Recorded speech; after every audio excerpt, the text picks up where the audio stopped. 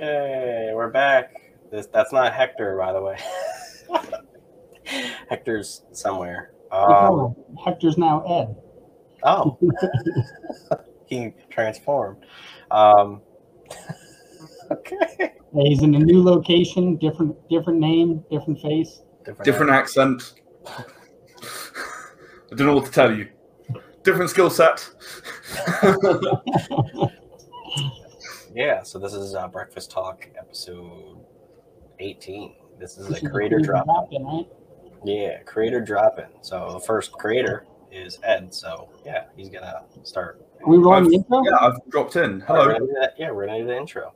Yeah, let's do the intro. Yeah, I was about to do that. So yeah.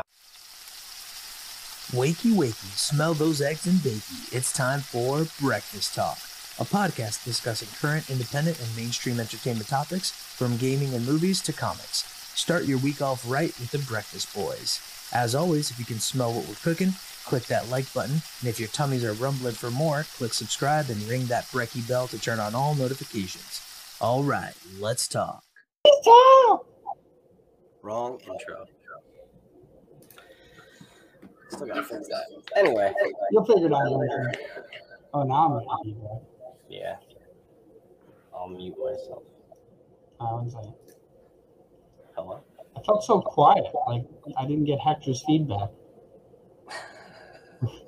I'm just shouting to nobody. Well, we have Ed Jowett with us. Hello.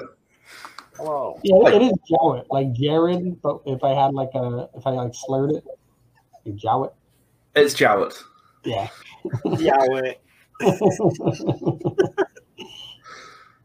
Not quite sure how to respond to that, but yeah. Hello. Good morning. Hello. It's actually evening here. It's 8 p.m. here.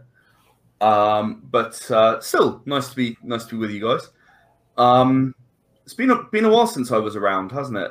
Yeah. November. Yeah. We've been quite busy since then. Yeah. Recently we've just launched Cascade Part 1 on Kickstarter. Now I'm pretty sure last time we spoke, I talked about my intention to sort of do like several individual comics and then work up to a combined comic. That's what Cascade is. Cascade is the first part of a 3-issue arc that's the combined story. So I've finally got there. It's been 5 years. It's been a very, very long time getting to this point. And I'm really, really excited to finally have that up on Kickstarter, obviously. Sorry, go ahead. I just said that's awesome. Yeah. Yeah, I mean, it's been such a long road, but really, really interesting all the way. You're always learning, I think. Yeah. I can't wait to get to that point. Yeah, I mean, I thought before I decided to come on, I thought, hey, these guys, we had that really interesting discussion last time about origin stories and how to kind of approach that. I thought it might just be really interesting to have a quick chat today, if you guys are up for it, about writing combined superhero stories or combined anything stories. Because, again, taking superheroes, you look at the Avengers and they clearly sort of got it right. And you look at the Justice League and they kind of didn't really get it right so well. Yeah. And sort of what were the actual differences in there? What makes a story with multiple characters who each have their own existing arc? They already exist as a character within that universe. What makes them then work as a team versus maybe what makes them not work as a team? And I just thought that might be an interesting topic. Before we get into that, just a short rehash of what we did talk about the origin stories was the idea that a lot of indie creators start by telling you the origin story of a comic book character that you don't care about yet.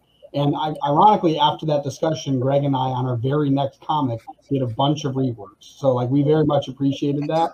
And a lot of our origin stories now that we do have, we're fast forwarding. Even if we start with it, we want to then make a leap. and then go, we'll tell you what happened later, which also gives a little bit more freedom, which is excellent. So essentially the whole idea is if you're an indie creator, people forget too quickly that the first Detective Comics wasn't having Bruce and his parents in an alley, right? Like you didn't even know who he was. He was just. It was 2 years later, even. Yeah, and so like, when that backstory was invented. Yeah, it was a very long time. Same with Action Comics, right? And the whole idea is like it's just Superman, right? Like he's just this. Yeah, Superman had 3 panels.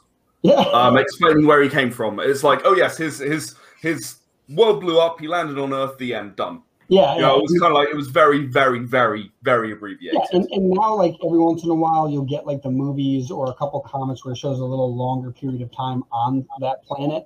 But like that's the idea is like I think there's 2 interesting things that I got from that. The first one is that if you by fast forwarding that and showing the cool stuff, you can get someone to fall in love with the character and be interested in the character before you tell them their origin. And the second thing it allows you to do is as you're building the character and you see what your fans like, you can alter your origin story to make it a much more, like to define all the stuff that characters or people like. Like, oh, if this is a trait people like, now you can add that to the origin story of why they're like that, how they got their power, why they have their weakness. Like, that's a very, very cool idea to like push that off until later, because that will be very interesting to the people who already like them. So yeah, I just wanted to Yeah, no, absolutely, and thanks for that recap. The hypothesis fundamentally is that, honestly, origin stories are boring. Like they actually really are. They're like, okay, here's the hero before he was interesting. Like it was, why even bother knowing about this as the first thing? Because I don't care. Like Peter Parker, wow, okay, he's a geek, okay, cool. And he goes to a science thing. Okay, that's awesome. I'm really absolutely thrilled. And he got bit by a spider. And then he had superpowers. And like, okay. Like, I desperately needed to know all that in order to not really, Yeah. What I needed to know is that he dresses up in red and blue and he's Spider-Man and he, swings around the city and stops crimes. Oh, and by the way, this is because he got bitten by a radioactive spider. Yeah, the interesting thing is it's almost like show them that they're interesting and then go, wow, why? And then you can tell them why later. But it's a super interesting just way to think about storytelling is like people don't necessarily care about the origin, even if it's necessary. And they don't care until they hear the whole story. Because then it's kind of the idea of anybody, like someone's super rich. It's like, cool, that's the interesting part. Now I'm curious how he started and what he did to get there. Like that, it's the same. Like, I don't want to watch you the whole way through unless you end up becoming something great, like a superhero. And it's like, it's a cool concept because it's universal in storytelling. I think, I do a lot of panels at conventions. Well, not in the last year, obviously. But in general, I do. And I often say that, the story you should try and tell is at the point where your character is the most important person in that moment in that world. And I think that if you're not doing that, and an origin story by definition is not that, right? They're by definition not the most important person at that moment because they're used to it. They have amazing potential and they're going to become very important, but until then they aren't. Austin's here too. Hey guys. Hi there. I'm taking a break from making a page, and I saw the Facebook picture. I'm like, oh, I'll jump on. Good break. Talk stuff. Yeah. How's everybody doing? Good. Doing well. We're talking about origin stories, and you don't really need them in the beginning. Yeah, how you don't need to begin an indie comic with an origin story, and sometimes it can be counterproductive to do so. Yeah, give a person a chance to actually understand what the story you're trying to tell is before finding out what it's all about. If they don't have an interest at the very beginning, what's the point? Yeah, I agree. Yeah. That's it's something I've felt strongly about for a long time, and on a lot of my comics that I've released, I've had this comment: "Oh, we don't know the origin," and I'm just sat there like, "Yeah, I know, and I don't care." Like you don't need to know right now. You can wait a little longer and find out.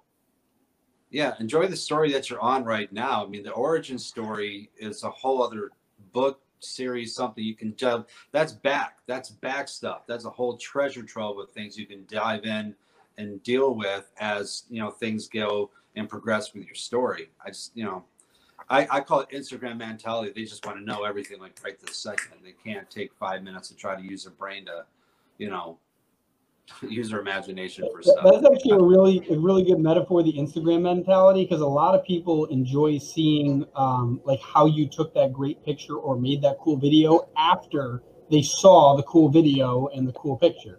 So that's very cool. Also, I was pointing to the chair, Ed. I noticed you got the same chair. Yeah, my cousin just got into this. This thing's awesome. I adore my secret lab Titan. It's absolutely brilliant. Yeah, but no, that's a funny thing, because that's the other thing that I was tangenting off on, saying like even when it's to like somebody who's really rich, I don't care how they got there until I know they've succeeded. So it's the same thing with like the great photo or the great video, that Instagram mentality. They want to see the really cool thing, and then if I get invested in that person, I'm like, how did they do that? Right? I want to learn how to do that, or I want to see how they did it so I can be even more amazed by it, because it's actually really funny that you mentioned that, because I think there's a quote, I think it's Leonardo da Vinci or Michelangelo, one of those two, that said, if people knew how hard I had to become this good, it wouldn't seem that good. Which is really funny, because that's really what it is. Like, if you watched him just paint the same thing over and over again, it's uninteresting. But if you find out that's what he did after you see his incredible work, right, that's a whole other story. That's so true about pretty much anything creative, isn't it? It's just a case of, you know, people sort of. I get this a lot, just because I've produced a large number of things, and people are just like, "Oh man, that's so amazing." I'm just like, really? Like, it's just, I work every day and I plug away at something every day, and I, you know, okay, yeah, I take the odd day off, but basically I come and I do my work and I deliver a thing, and then maybe it's slightly better than the last thing, or maybe it's not slightly better than the last thing, and you just go and go and go and go and go forever. And as you say, you know, it's not about, oh, I'm fantastic, I'm amazing at this thing. No, I've made tons of mistakes. But, you know, it's just the time that people have spent, they make that progress. I'm finding that younger artists and everything they're trying to break in, they'll get a little bit of success and they have this automatic mentality of, oh, I'm one of the best in the business. And I say that because I was posting for inkers on Facebook. I'm an inker by trade, but I get really busy, so I might need some help. So this guy messaged me, nice guy, and he's like, hey, I'm going to send samples. I mean, just boom, boom, just one after another, boom, me. And he's like, just to let you know, I'm one of the best in the business. And I'm like, oh, really? I don't recognize the name at all, but I'm like, okay, what have you worked on? He's like, oh, I've worked on a couple of books. Okay, well, what, Marvel or DC? He's like, no, just some small independents. Okay, and I looked at his stuff. It's not bad. It's very good for micron inking. There's no real understanding of what inking is because he doesn't put a lot of that into practice. So I said, okay, well, that's good. I said, it's not bad. He goes, what do you mean not bad? I said, it's amazing. Are you kidding me? Like I said, I'm one of the best in the business. And I go, oh, do you know anything about me? He goes, no, not really. I said, okay, well, I've been working since 1994, mostly as an inker. I worked on Iron Man, X-Men for Marvel, stuff for DC, stuff for Image, stuff for IDW, stuff for blah, blah, blah, blah, blah, blah, blah. Here's my samples. 10 minutes later, oh my gosh, this is just amazing. This is just so great. But I've just been told I'm still one of the best in the business. I go, they're doing you a disservice. I said, no offense. You have a good start. You have a long way to go. And it's good that you're working on books. That'll help you get more experience. But to tell someone that you don't know that you're the best in the business, that's not saying much. I know who's the best in the business. I'm very good friends with Jay Leeson. Jay Leeson is one of the best in the business. And Jay is still improving to this day. What does that tell you? So that's the thing, isn't it? The best in the business is not defined by I'm at the top of my game and I'm never changing anything. It's defined by, you know what, there's always new things, there's always new stuff. Art styles are always evolving. Yeah. Things are always changing. There is no such thing as, okay, now I'm good enough. There's no such thing. It just doesn't exist. Well, as a creative person, you want to try to completely improve, push boundaries, try different things, because that's where your creativity, that's where it comes from, storytelling and whatnot. If you're sitting on your laurels and doing the same thing, you're not being creative. You just found something that you're just okay with to make money. Actors do it all the time. They get to a point where they just do the same characters because they're getting thrown serious money at, right? And they're like, oh, I'm comfortable. I've done everything I'm going to do. I'm just going to ride the wave and to be prevalent. But if you really want to be creative, and if you really want to push yourself as an artist, you always have to be willing to learn new things and suck at it and hopefully improve, but have the work ethic to do so. I talk with a group of artists and they go, well, you know, what do you do when you get a couple of different projects? One's paying one more than the other. I said, which one did you get first? The lower paying one. That's what you work on first. Yeah, but this one pays more. I go, your reputation as an artist is the most important thing to get you work. Whether you're working on big stuff or tiny little things. We have The some quality people has to be know. exactly the same, because you as an artist, you can't have different gears, right? Now, if someone's paying $20 a page, I might not use my best ink and paper because there's time and what involved. The quality of the artwork will be good, or I might just do it digitally and just to save time. But that doesn't mean that the art itself is going to suffer. The problem is they look at dollar signs like, oh, well, I have to work in this because this works more. Yeah, the $500 whatever job might be a one time, but the guy paying a lower page rate might pay you something now and have something bigger down the road. You're starting a relationship. That's how you build your resume. And again, people nowadays, they don't understand that. They're just looking, well, I can draw really pretty stuff. I need to get paid $150 to $300 for covers and blah, blah, blah. I'm like, well, what have you worked on? Why haven't really worked on anything? So how am I going to recoup my investment and paying you what I'm paying you? I don't understand. Yeah, I've been working with for my main story, including the one I've just released. I've been working with the same artist for 7 years now. And you know, I've done, I don't know, I think it comes to about 10 books in total now. Right. With this one guy, and it's like you say, you know, I don't pay $120 a page or anything. I don't have that kind of money coming in. Yeah. But I pay him solidly. There is repeated work. There is always more stuff. There's always more things I want to do. Mm-hmm. And no, it's probably not as much as I would like to pay him. You know, I think that's the other thing that a lot of artists forget. You know, because I'm sat here, I'm a writer. You know, and I want to pay people more than I can pay them. Like it's not a case of I'm like, oh no, I'm trying to make as much money off you as possible, buddy. No, it's like, no, seriously, guys, I'm just about breaking even on this stuff. I need to, you know, I need to kind of be serious and go, okay, this is what I can afford. I understand if that's too low for you and you can't work for that. That's fine. You don't have to work with me. I'm not forcing anyone. Move on, do something else. Yeah.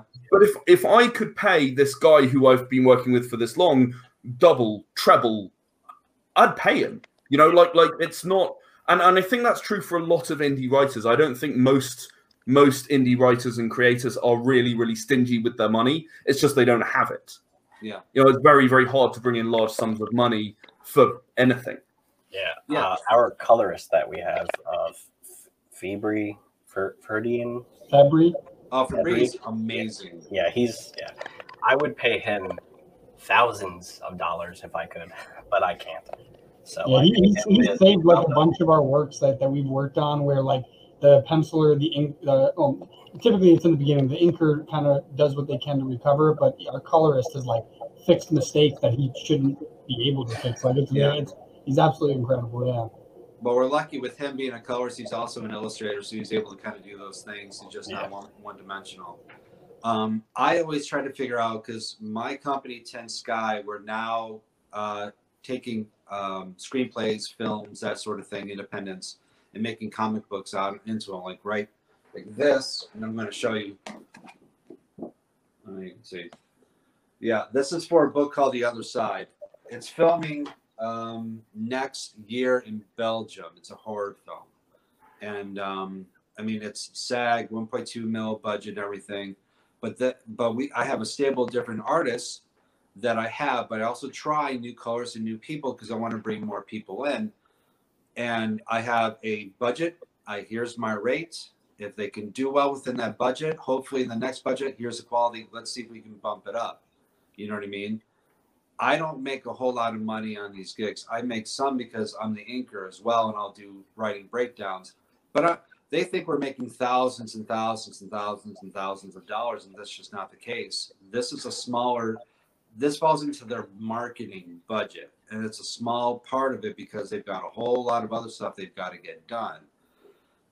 People got to think about it the large picture. They got to think about it in terms because, again, for Bree, I saw him something. He wanted to try out something. He colored something he just wanted to. And I was like, wow, this is great. So I threw him some money. I'm like, can you try this color? Blew me out of the park. Okay. So now he's coloring my Stanley book for Scout. And I'm like, can you please help me? He's like, oh, of course. He's like, bangs it all out. I'm like, oh my God. So, thank you, Jesus. So I'm paying him more. I'm giving him more work. Again, started here. I can see what he can do and goes from there. When I broke in, when I had to go in the early 90s, we didn't get paid. We had to show that we could make a deadline consistently, and publishers are like, okay, we can count on him. Now we will pay him money. It was more of an internship while learning your craft.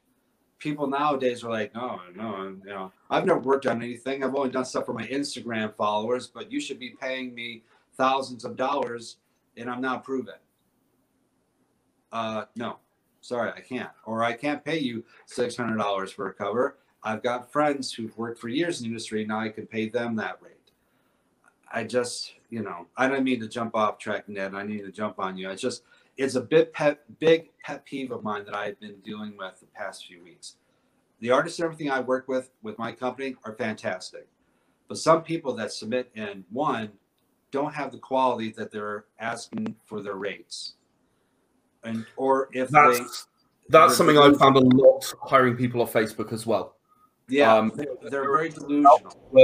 I was going to say that there's something that's interesting too, is that like basically you have a lot of artists that are trying to make a ton of money right off the bat, and they don't realize that like the more work they get done, first off, they will get better from doing the work, right? They'll have more portfolio to share. They'll have more experiences writing for different comics. Like eventually, there's a guy, I just shared it on Instagram.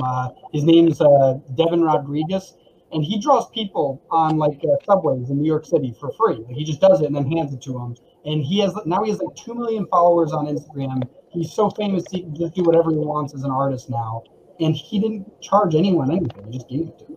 No. Right? Like, people don't realize how powerful that can be, doing art for people. And if you think, well, like it's going to take me a ton of time, it's like, yeah, the more you spend on it, the faster you'll get and the better you'll get. And the more people will see your work. And eventually then you can ask for what you're worth, because you can say, look at this. I've got 1,000 books I've worked on. Like I'm like, you're going to have to pay me for my time. You're creating value to what you do and the type of quality that you're doing. That's ultimately how you get a page rate. It's not, I can do great figures. I tell people who want to be an artist and work in comic books, I'm like, you need to be a really good background artist. 90% of drawing backgrounds and cars and rooms and all sorts of different things, understanding the shadowing and shading so the colorist knows how to color the page itself.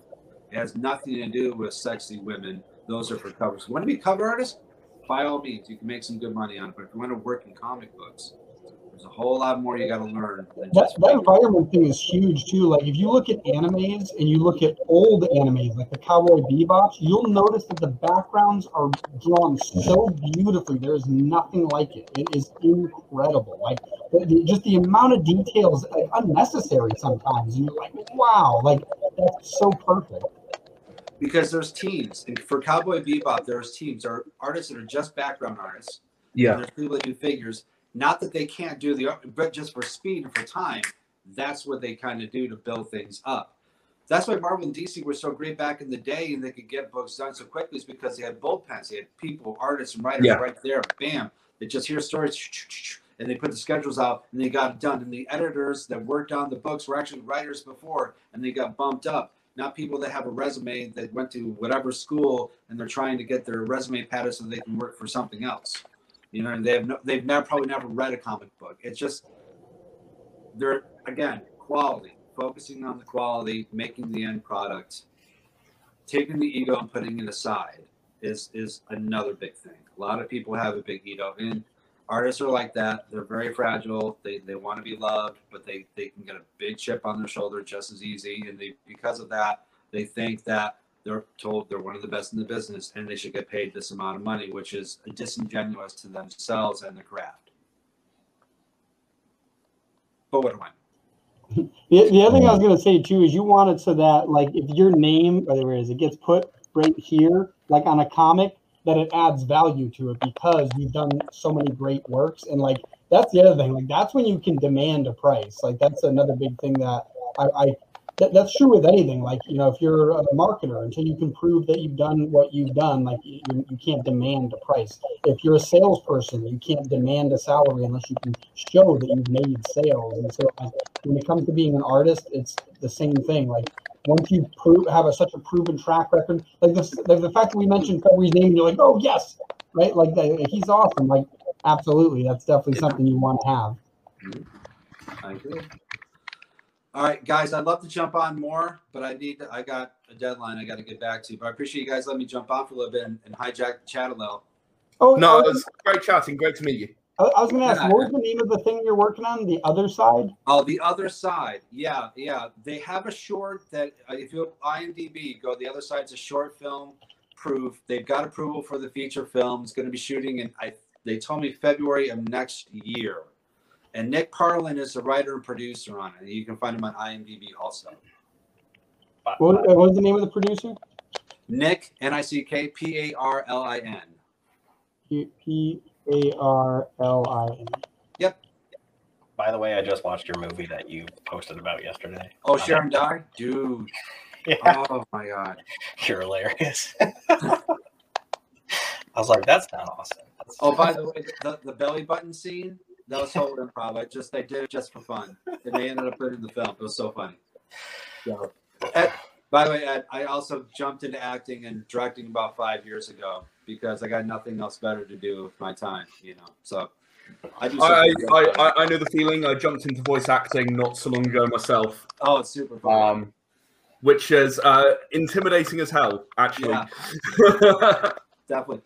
Wait till you get on set where you're not just sitting and watching a film. They're actually going to want you to act and move stuff around and really get into the role, too. You'll get your cardio big time. All right, gentlemen. I got to go. Thanks.